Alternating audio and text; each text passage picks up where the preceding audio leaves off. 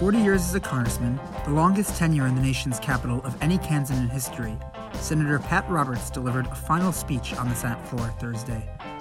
Roberts announced early last year he would not pursue re-election in 2020. Looking back in what he dubbed his Adios Amigos speech, Roberts reflected on his path to politics, time spent as chair of the Agriculture Committee in both the House and Senate, and the value of bipartisan efforts in passing meaningful legislation. I have done my best to improve the lives of Kansans and all Americans for decades to accomplish big and small things so that this generation and future generations might live and achieve the American dream. This is the Kansas Reflector Podcast. I'm Noah Taborda. In this episode, we look back on Roberts' career through his final speech and parting words from some of his closest colleagues.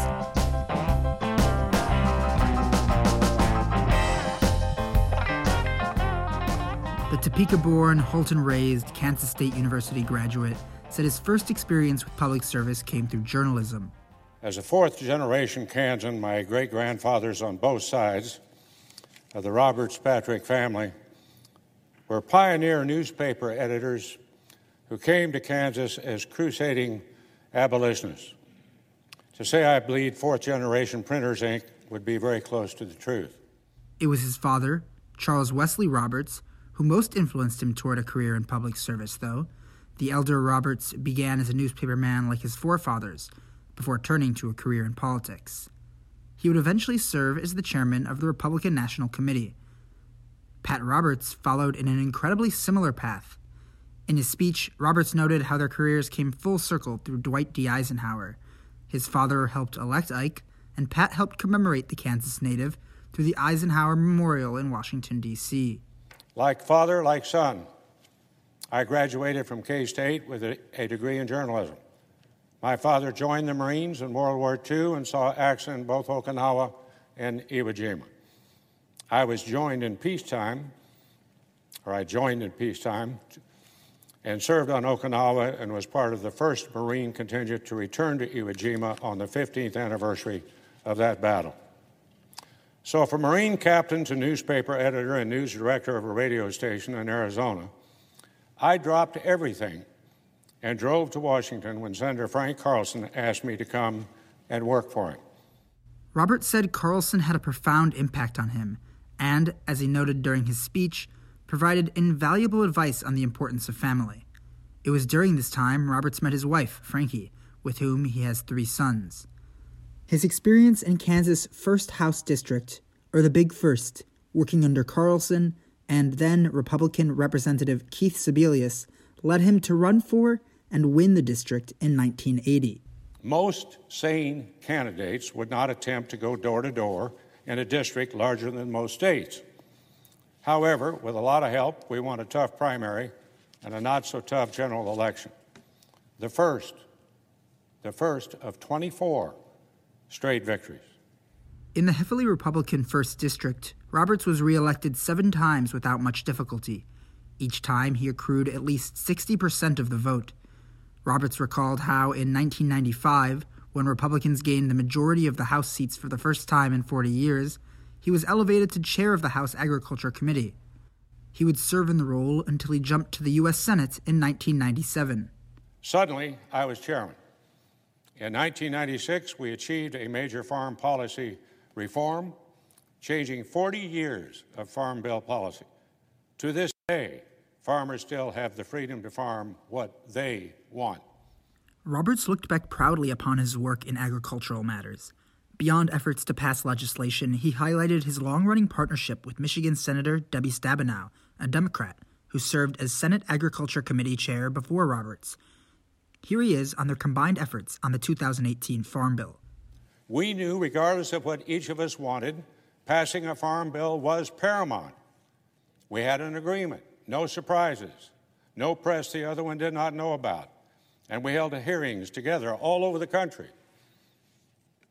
I went to the campus of Michigan State and wore green and white.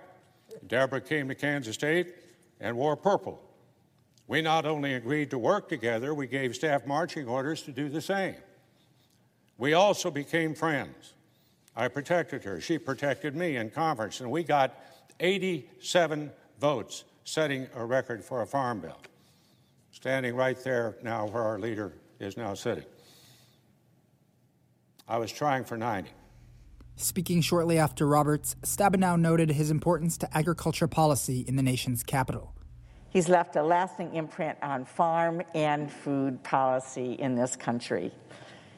As has been said, he's the only person to have written a farm bill as both chair of the House and the Senate Agriculture Committees.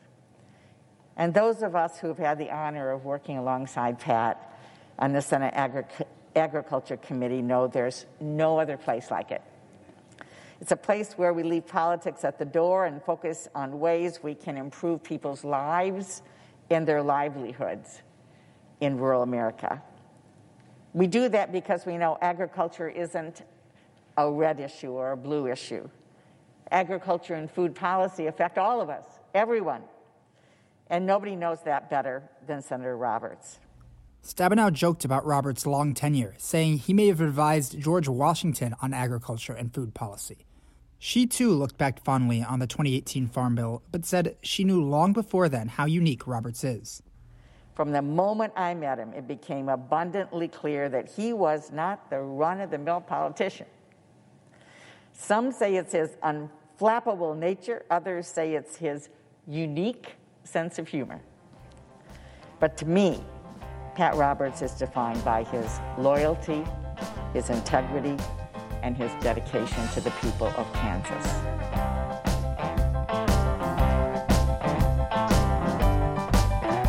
When Roberts became senator, he was succeeded by Jerry Moran in the Big First. Moran would go on to win his Senate seat in 2011, and the two have represented Kansas in the Senate since. In his farewell address to Roberts, Moran listed some of the traits that made the elder senator so popular. Chief among them was his unique sense of humor. He always has a way of bringing everyone together, often with a joke, ready to ease the tensions when things get stressful.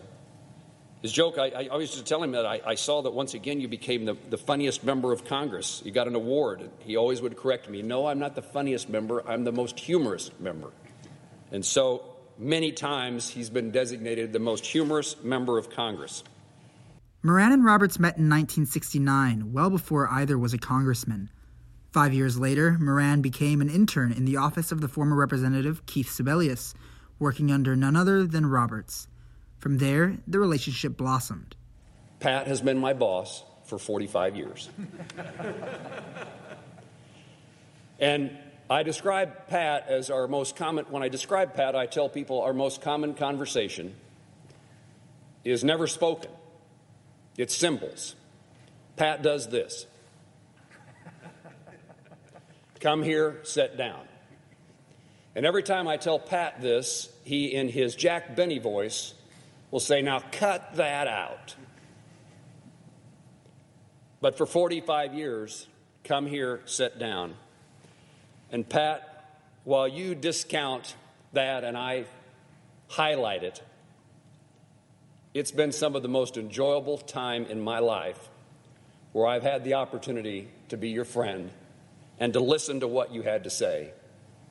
And I suppose if I thought long and hard, I might find something that wasn't good advice, but I can't remember it. So everything in those circumstances was something that I continue to value today.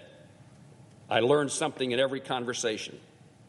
Putting a bow on his career, Roberts offered his thanks to his colleagues, his friends, and his family for aiding in his efforts. The final words of his speech offered hope that the Senate could become a body where bipartisanship is not such a foreign concept. The beauty is that we can decide what our normal is. We don't have to let circumstances dictate our future. Let us once again become a body of respect, humility, cooperation, achievement, and yes, friendship. So as my time in the Senate draws to a close, I have done my best to improve the lives of Kansans and all Americans. For decades, to accomplish big and small things so that this generation and future generations might live and achieve the American dream. To Kansas, I say a humble thank you. Thank you for the privilege of representing you in this great body. To my colleagues, thank you for fighting on behalf of our great nation and alongside me to preserve this chamber. It has been such a privilege. So as I ride off into the sunset to create a new normal for Frank and me, I will be cheering for the Senate to rebuild the bridges of comedy that will create a new normal.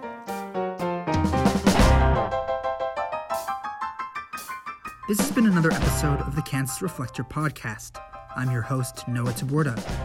Tune in next week when Tim Carpenter sits down with Kansas Attorney General Derek Schmidt. Until then, thanks for listening.